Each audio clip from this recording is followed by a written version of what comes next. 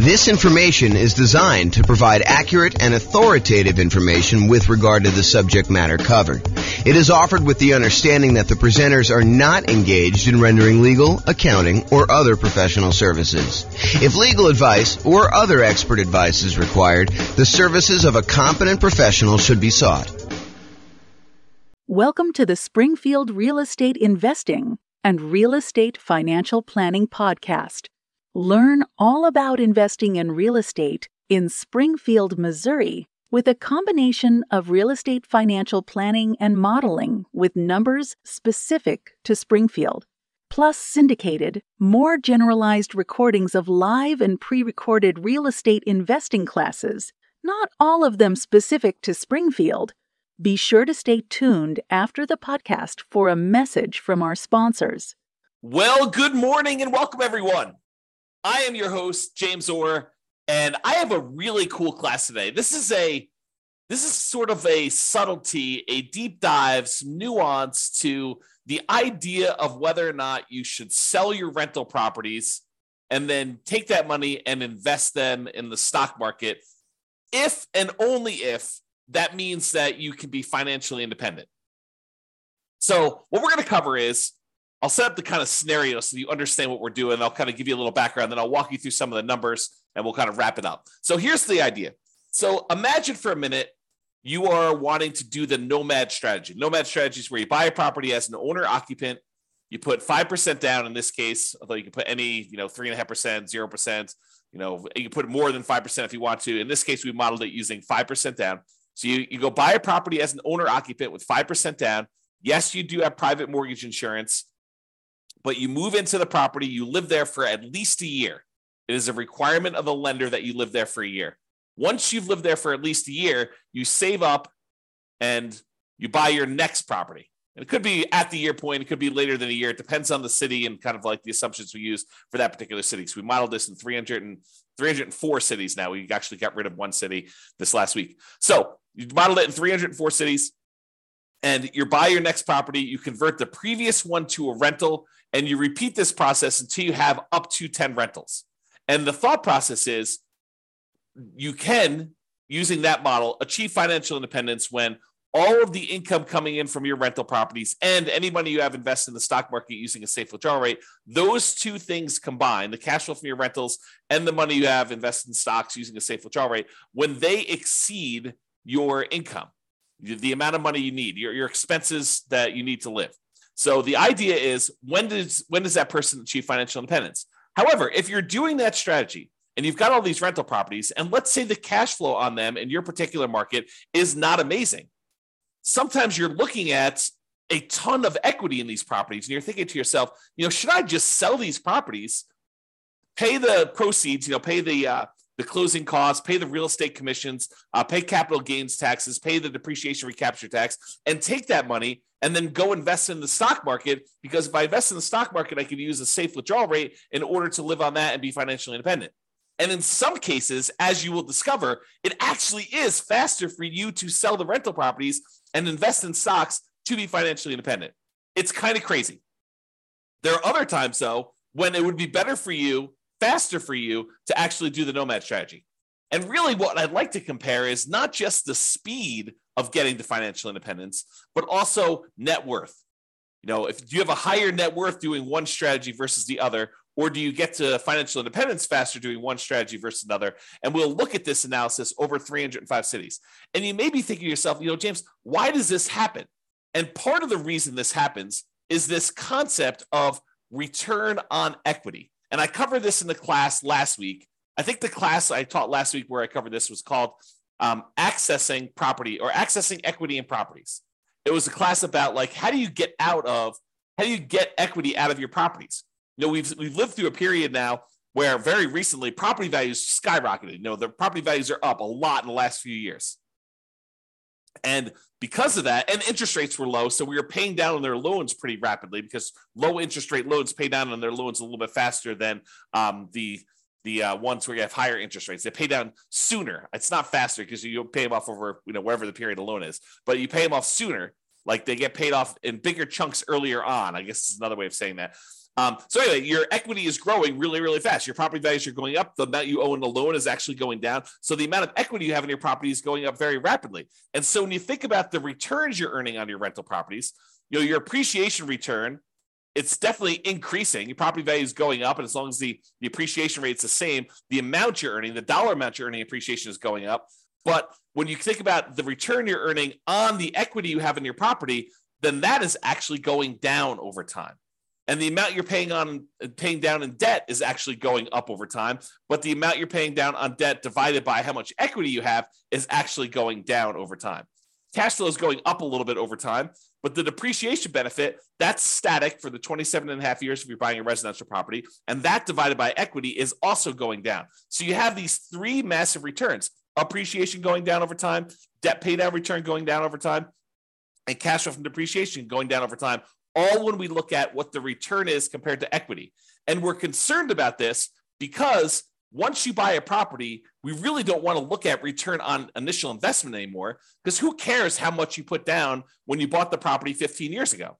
What you really want to know is, how much am I earning now on how much I have in the deal, such that if I wanted to sell the property and take that money out of the deal, what return do I need to beat? What return do I need to get somewhere else on the money that I'm going to pull out?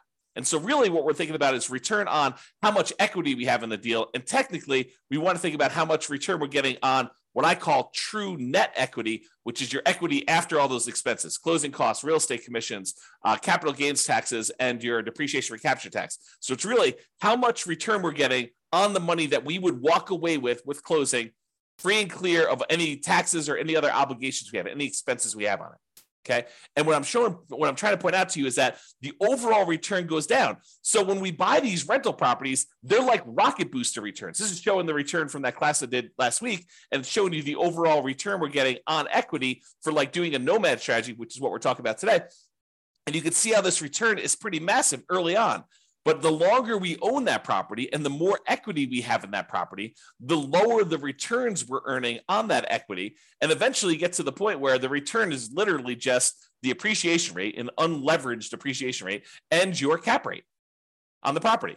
Now, if you're in a market where your cash flow isn't that great, it may make sense to take advantage of when your property's got these awesome returns early on and to sell them and then move that money over to the stock market so that you can get a return on the safe withdrawal rate. Maybe you have a better kind of like the amount that counts towards your financial independence. In this case, the amount you have invested in the stock market times your safe withdrawal rate is actually contributing more than the cash flow part of your return is on the amount of equity you have. Maybe you have a massive amount of equity in your property, but cash flow isn't that great.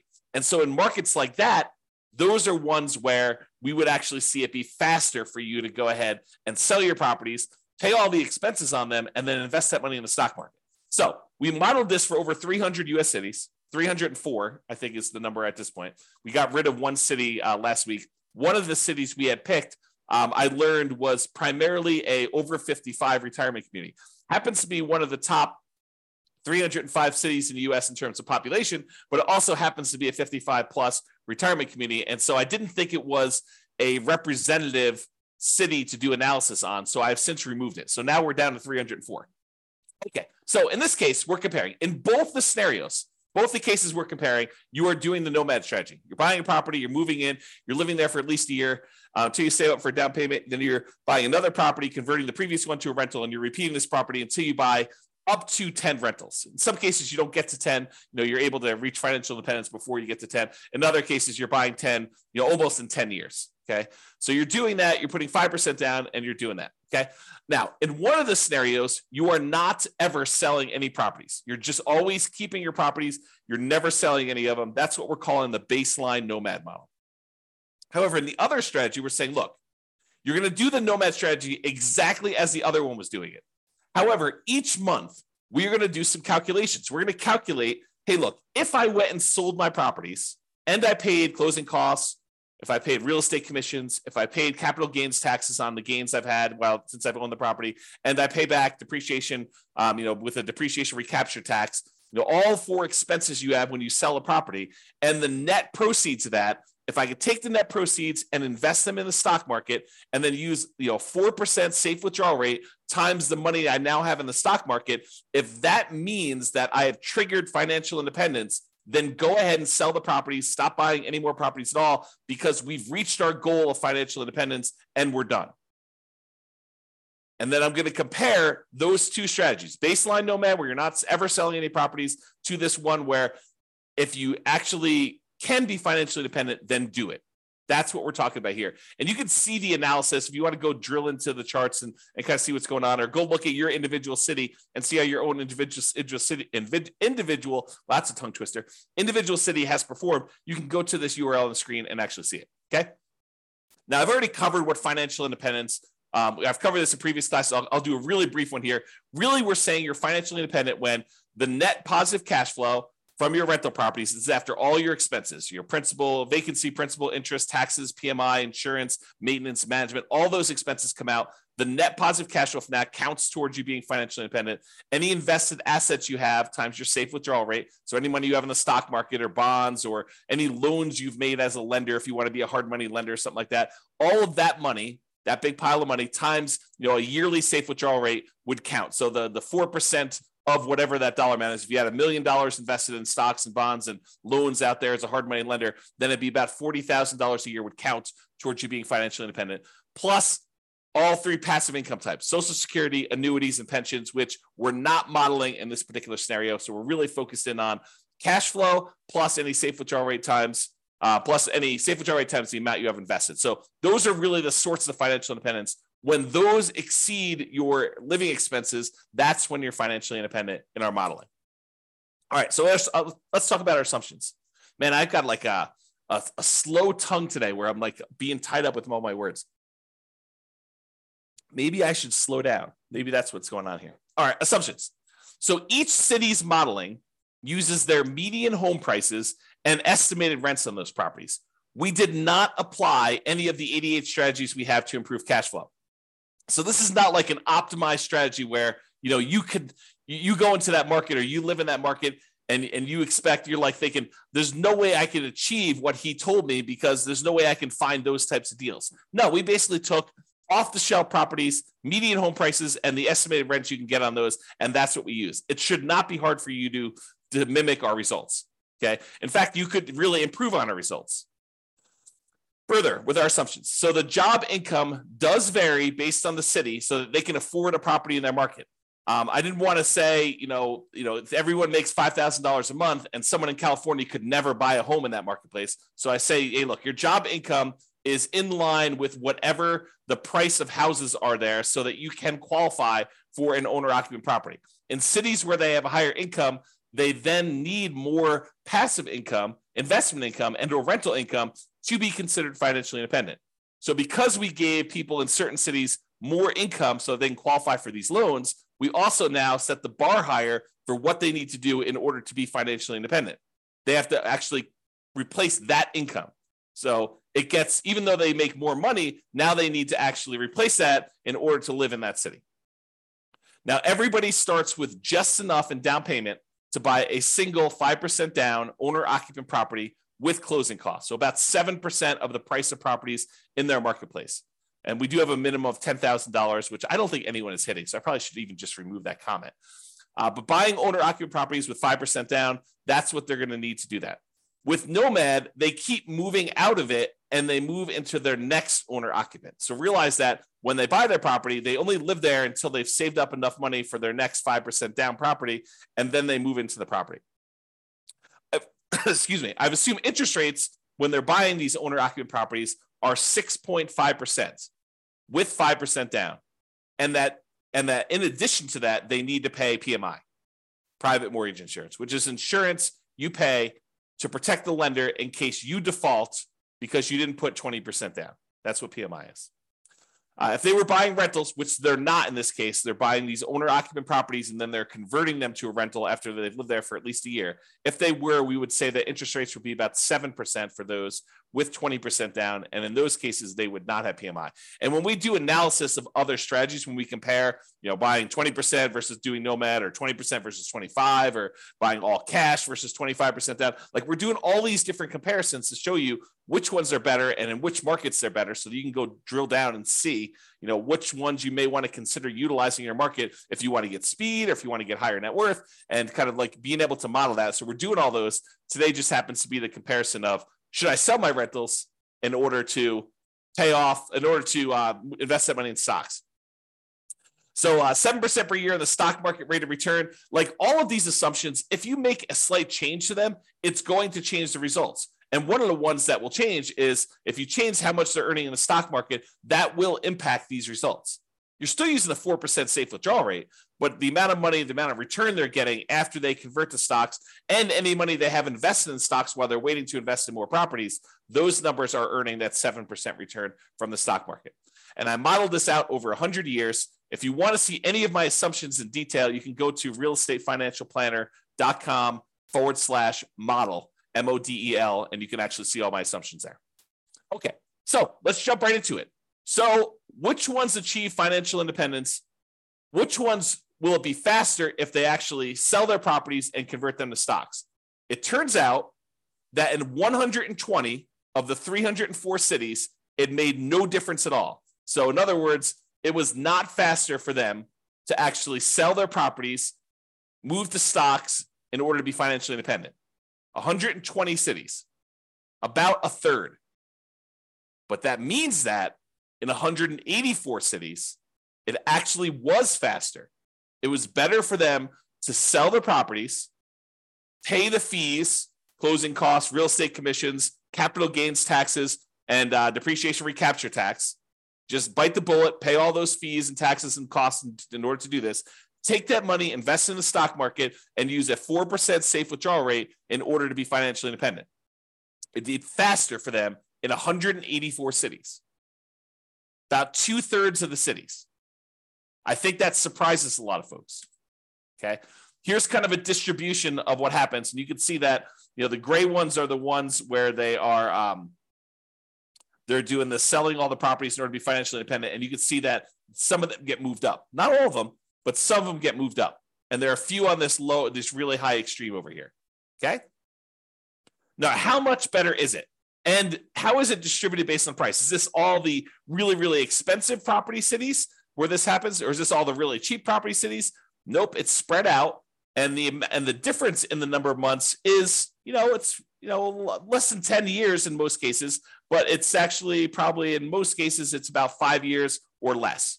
Okay. So how much faster is it? Just eyeballing this. This is the 5-year line here. It shows that anyone's below here are less than 5 years faster. Anyone's above here are more than 5 years faster. And each green dot shows you that selling the properties and investing in stocks is better by that many months. And then this axis shows you how expensive the properties are. So, in the properties where it's about $500,000 properties, that's right here. Shows you those. Okay. So this just gives you an idea of how much faster it is for which ones and how that is spread out over different priced houses in those marketplaces. Okay. So, certain cities have cheaper houses, certain cities have more expensive houses, and you can see that it's not skewed so that this only happens in really expensive markets, or it's only skewed where it only happens in really inexpensive markets. It's spread out a bit. All right. So we talked about achieving financial independence and the speed in order to be financially independent. We said about in 2/3 of the cases, it would be faster for you to actually sell the properties, pay all the fees, and invest in stocks in order to be financially independent. However, let's now look at net worth, right? What's your overall net worth if you do this? And in 44 cities, about 15% of the time, you would have a higher net worth at year 40 if you actually did not sell your properties and just kept them. So about 15% of the time, you'd have a higher net worth. In 260 cities, it didn't make any difference at all. 260 cities, no difference at all. With 184 with 44 cities, you would actually have a higher net worth. Now, this is at a snapshot in time in year 40. If we went out to year 50, these numbers would be different, right? Because whenever you go and you sell all these properties, you're probably lowering your net worth. You're paying all the costs in order to get at that equity. You're paying your closing costs and real estate commissions. You're paying your capital gains taxes. You're paying your depreciation recapture. All of those are pretty expensive to get at that equity to begin with. And then if you're earning 7% in the stock market, that 7% has to be greater than the return you're earning on your rental properties in order for you to have a higher net worth, which in most cases is probably not. Okay? So this is a snapshot in time showing you that in 44 cities at year 40, it would be better for you to keep the properties. And it shows you the distribution for those. And it tends to be the ones on the lower end of the price point is where that happens. Okay?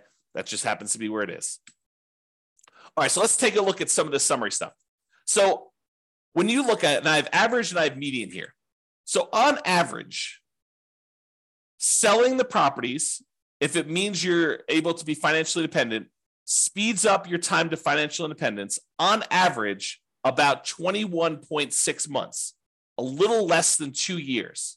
So it's a little less than 2 years faster to do that. Now, that's not a huge difference. It's 4% better when you sell your properties, okay? If you want to think of it that way. That's on average. If we look at the median, the middlemost number, it's just over a year. It's a year and 3 months, 15 months. And that's 2.9% better or faster to have done that, okay?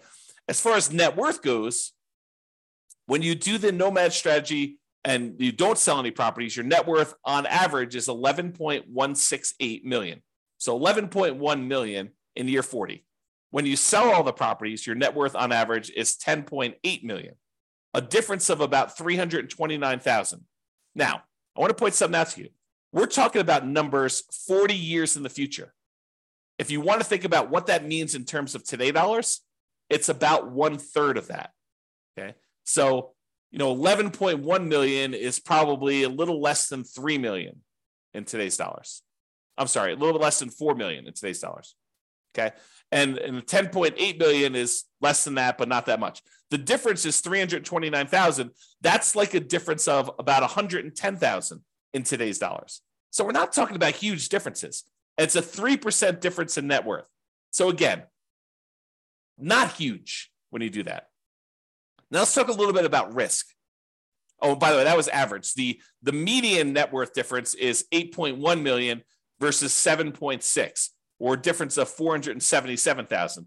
In today's dollars, that's like, $150,000 or so. It's 5.9% better for you to have done the regular Nomad, not paid those expenses. But you're trading a little bit of net worth in order to be able to be financially independent earlier, faster. Okay. And what we're not talking about is we're not talking about the idea that you may be able to, in some cases, still stop working when you haven't technically achieved financial independence, knowing that you could convert it to the stock market at any time, but you could sort of almost coast in. I'll have to do a whole class on that later. But the idea is that sometimes, even when you're not quite at financial independence, you can stop, use some money to kind of bridge the gap to get there. Okay. Imagine for a minute, you're looking at your rental properties and you realize that, a whole bunch of properties are going to pay off a year from now, but you have more than enough cash set aside to get you to that year point. And at the year point, when your properties get all paid off, your cash flows are going to increase massively and you'll be financially independent at that 1 year point, a year from now when you pay off the properties. But let's say your living expenses are $10,000 a month and you've got $500,000 in cash somewhere. Could you go spend $120,000 from your cash, stop working a year early, knowing that a year from now when the properties are paid off and your rentals are going to provide more than enough cash flow in order to support you at that point, could you go and do that? Sure. If you have $500,000, you could probably do it 2 years early, right? And so we're not talking about that as a strategy, which is probably a whole separate class. All right, let's talk about risk. When we look at risk, really the baseline Nomad is going to be a little bit less risky when you're looking at things until you get to the point where you sell off the properties and then you get rid of a bunch of debt, and that becomes less risky for you to have sold off the rental properties at that point. So if you think about it this way, one of the ways we measure risk is a whole bunch of measures related to debt, like your debt to income or your debt to your net worth or your debt to your liquidity or debt to your account balances, is another way of saying that, or how many months of reserves you have based on how many rental properties you need to kind of have reserves for. And so you can see when you sell off all your rentals that you de-risk your portfolio.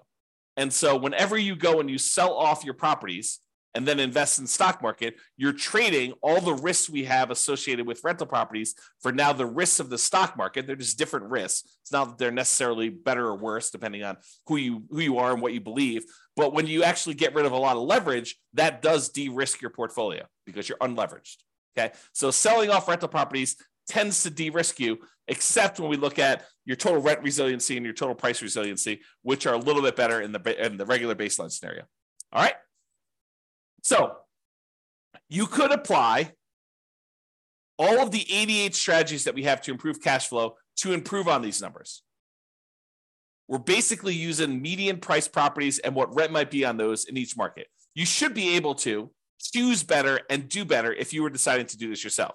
And I do model some of those improvements in the modeling thing. You can go see me, do like, what if you can get 10% better rents, or what if you buy a property at a 5% discount or 10% discount? We look at those and see the impact of doing that versus doing the kind of like baseline scenarios we've got. If you go to the realestatefinancialplanner.com/model, you can see all those for your city. I did it for all 304 cities. Okay.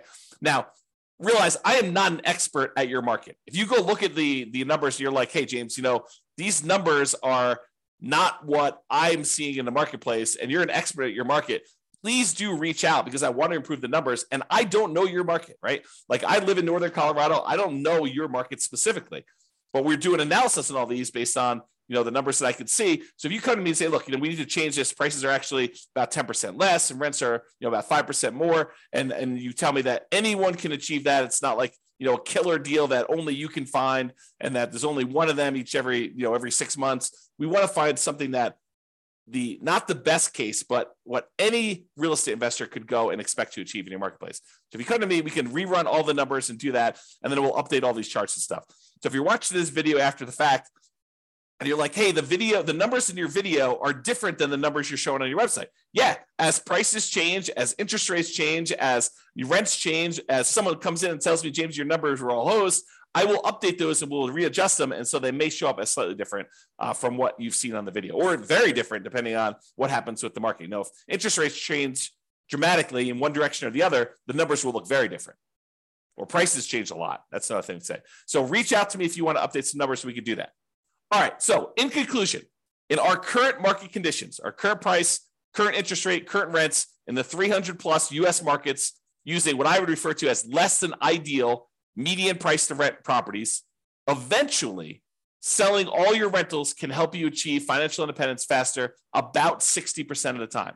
In 60% of the markets, you would be better off selling your rentals after owning them for a period of time, and then taking that money and investing in the stock market and living off a safe withdrawal rate. That will get you to 5 faster in about 2/3 of the market, 2/3 of the cities. However, you tend to end up with a higher net worth in year 40 in about 15% of the cities by not selling your rentals and paying all those costs, closing costs, real estate commissions, capital gains costs, depreciation recapture taxes, maybe continuing to buy properties even more and not stopping working. Which makes sense, right? I mean, if you don't sell the properties, you don't have all those expenses. If you keep buying more properties, if you're not selling them, you keep working, sure, you're going to have higher net worth. That just makes sense. But sometimes you're willing to trade a little bit of net worth for speed to financial independence. However, the market does matter. You would not be able to improve your time to financial independence in every market by doing this. That's why you really need to go study your market, which I've done all the analysis for you. Go look at it. If you got questions, reach out. But it's best for you to look closer at your specific market and apply as many of the 88 cash flow improving strategies as practically possible to improve on your own personal implementation. So go check out realestatefinancialplanner.com/model, and you could do that. This has been James Orr. I hope you like these classes. I like going into this detail where we could show you the impact of changing your strategy and how doing one little thing differently or having one little tweak in how you implement your plan can have massive impact on things, and how it's much better in some markets. And it's not always universally true, which is why there's a lot of arguments in these online discussion forums and amongst people where they say, hey, it's always better to put 20% down. It's always better to put 25% down. It's always better to not pay off your rentals. It's always better to pay off your rentals. People have these different opinions on things. And the point is that in some cases, it actually is better to do one way. In some cases, it's better to do it the other way. And sometimes it's split. Sometimes it's universally true, but most of the time it's not universally true. It's sort of like It depends. And that's why we're going over this stuff. All right. Hope you enjoyed. This has been James Orr. Have a great day, everybody. Bye-bye for now. With home prices up, mortgage interest rates up, and rents up, but not quite enough to counteract the higher prices and interest rates, cash flow on rental properties in Springfield is harder than ever. Book a call with the Real Estate Financial Planner to apply our proprietary 88 strategies to improve cash flow on your rentals. See the show notes for a link to schedule your call and improve your cash flow today. If you're a real estate agent, lender, or professional in Springfield that wants to help our real estate investor listeners, consider reaching out to learn about collaboration opportunities with this podcast. We'd love to add more value to our listeners by having you assist our investors buy, sell, and finance their real estate investments. See the show notes to schedule a call to discuss collaboration opportunities